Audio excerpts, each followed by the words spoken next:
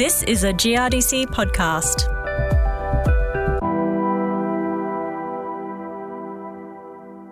Precision agriculture has been around for more than 2 decades, and while some growers are only just starting to experiment with the technology, others have been on the journey since the early days. Hi, I'm Shannon Beattie. At Beaumont near Esperance in the south of Western Australia, the Longmire family are old hands at using variable rate technology on their 5,700 hectare farm. Cropping a 5-year rotation of field peas, wheat, canola, wheat and barley, with the odd opportunistic lentil crop, Tom and his parents Phil and Bindi use VRT to control every input on the farm to some degree. They've become so adept at using the technology that they were asked to share their experiences with other growers at workshops organised by the Society of Precision Agriculture Australia with investment from GRDC. I caught up with Tom on the farm at Beaumont to hear how they got started with VRT and discover his best tips to help other growers get going. Back in 2004, my dad went on a Nuffield trip sponsored by GRDC, looking at the economics of variable rate and precision ag technology and researching how people worldwide actually making money off this technology. But from there, it's sort of developed, and as I've got involved in the farm and come back home after university and stuff, I've had a personal interest in it and probably continued on with implementing it. Amazing. And I'm sure you probably don't want to put words into Dad's mouth, but I've met Phil and I don't think he's going to mind. So why was he interested in taking on that Nuffield in the first place?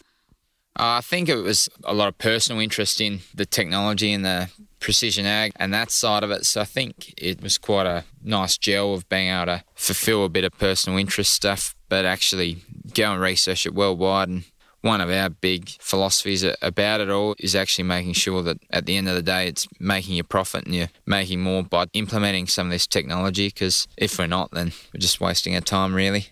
And tell me more about that on-farm implementation. How have you guys gone about it over the past, almost 20 years?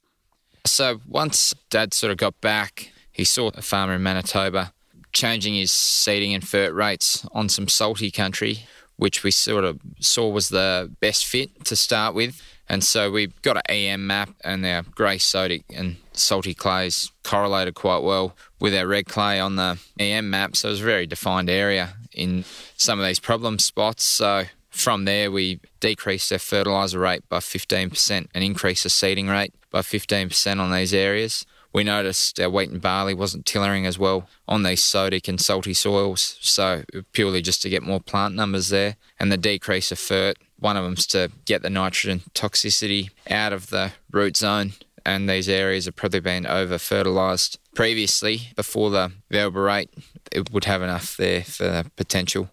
Now, you did just speak about fertiliser a fair bit then, and as we know, the price of fertiliser has been, I'm going to say, not pleasant over the past few years. So how has the price of fertiliser been impacting you guys on farm? It hasn't been ideal, and it's nice to see that everything's coming back. Hopefully it stays that way for a bit. With the price of fert, it probably makes our zone variation, like rate amounts, larger. The way we've sort of gone about, the cheaper the fert, probably the less it varies, and you're not cutting your poorer production areas back as much unless there is a significant problem there that can't produce over a certain yield. But we've got our budget of this is how many dollars a hectare we're going to spend on urea. And so if you say your first application, we're putting on 60 kilos of urea on some barley, it is a difference between applying 50 and 70 in areas to average that 60 instead of just going and blanketing a 60. That makes a lot of sense. The higher the price of fertiliser is, the more you guys are varying rates on farm, and you're able to keep that top end more without having to worry about dropping off the bottom end quite so much. How has using VRT on farm helped you guys mitigate the price of fertiliser and the risks involved with further applications over the past few years? We don't do the whole farm of VR.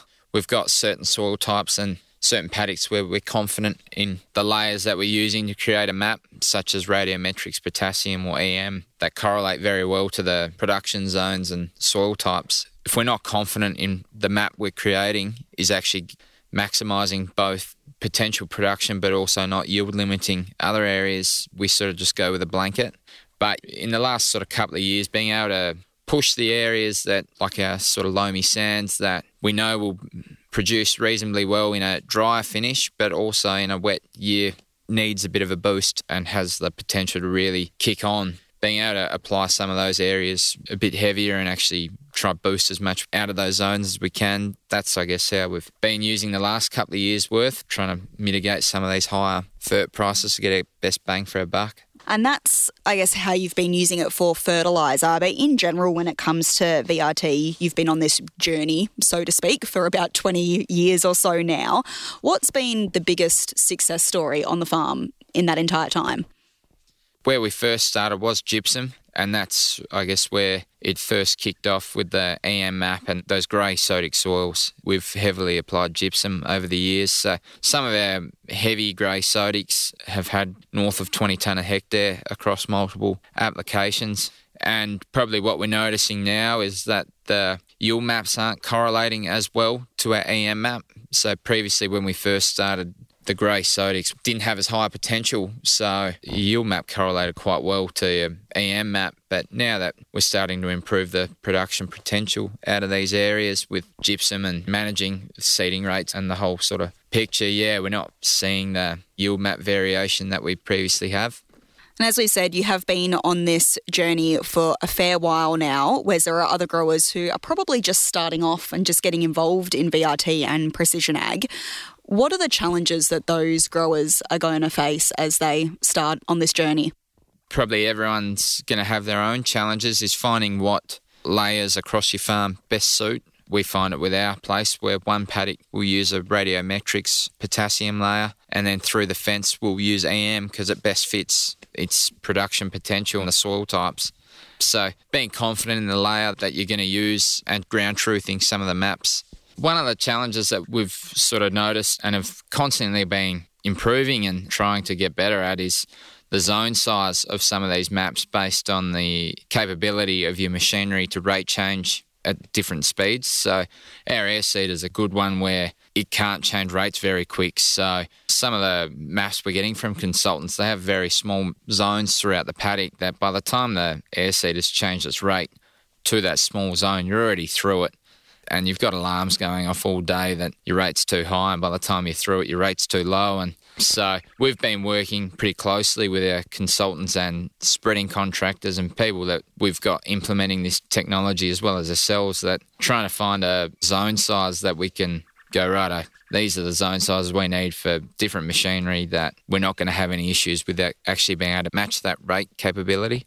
A few very good tips there for growers getting into VRT. Do you have any other hints for them that might help them on this journey? One of the big ones that we're trying to do a lot of is there's a lot of really good people out there that have a lot of experience in the software and data analysis, and we don't need to know the complete ins and outs of every program that we utilise on the farm, but we know how to make maps and stuff like that. But the general technical part of it, using your consultants to actually get the best out of the data that you've got available for them. They've got a very good idea of what's going on, and having that ground truthing and actually when you're building a map with your consultant actually say, no, that doesn't match what we're seeing in the paddock is a good one, and utilising what capabilities there if you can do it. I think a lot of technology such as section control and a couple of those bits with accurate boundary mapping are very easy to implement, and the savings are a very quick payback. The last 2 years with the high fert prices at seeding with our liquid N and starter phosphorus, we've saved over 100 grand in each season, which has paid the technology off within one round of cropping. That's an incredible saving, as you say, in just one season. And I think it's a really good tip to not be afraid to ask for help from the people who know the most about this. You did just mention section control. Can you tell us a little bit more about that and how you've been using it on farm?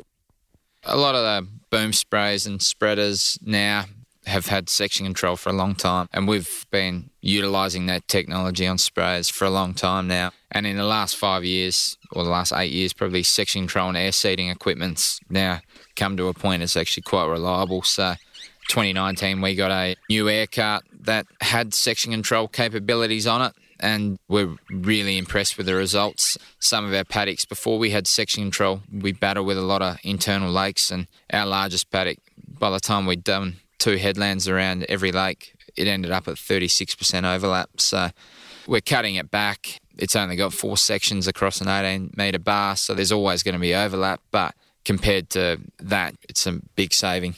It sounds like an incredible piece of technology. You did this year go with your dad, Phil, to a couple of workshops where you were sharing your experiences with VRT in Broome Hill and Green Range with SPA and GRDC. What was the purpose of sharing your experiences at that workshop? I get a lot out of grower learning when I go to field days and people come over from over east or different areas and come and talk, and for me, the opportunity to actually share what we've been up to, and also I get a lot out of the discussion after the actual presentation and stuff, being able to chat to a few of the farmers there of what they're dealing with and how they're utilising EM maps and radiometric maps. They're all the same whether you're here or anywhere. It's the same data layer and the same scale, so actually finding out what some of the soil properties people are dealing with and their way of going about it. It might change the way that we look at some of the bits we've done, and having a chat to a few of the growers there who are utilising the same consultant that we use, their different implementation for the data they're getting. Come back, and Dad and I driving home had a good discussion about what we can change or how we can look at it differently for what we're actually doing at the moment. Good 4.5-hour drive from Beaumont to Green Range. Plenty of time to discuss all of the things that you've found out. It sounds like that you see a real benefit in that grower-to-grower learning. Yeah, I quite enjoy going to some of the grower days and some of the discussions that you can have with people, and Green Range and Broome Hill Day that we went to, having a couple of people like Alice Butler there, who is very experienced in her PA and has seen a lot and made a lot of different maps for a lot of different people. It was nice to be able to have a chat to her about some of the stuff we're doing and just get her ideas, I guess, on what we're doing and whether we're looking at it the right way, and getting in contact with a few of the people who can probably help us progress into the next step and utilising or trying to adapt some of this variable rate stuff onto autonomous solutions such as our SwarmBot for baiting and pest management is sort of, I guess, where we next see our next jump into VR. Thank you so much for joining me on the podcast today, Tom, and best of luck with all of your VR in the future. Thanks for having me, Shannon.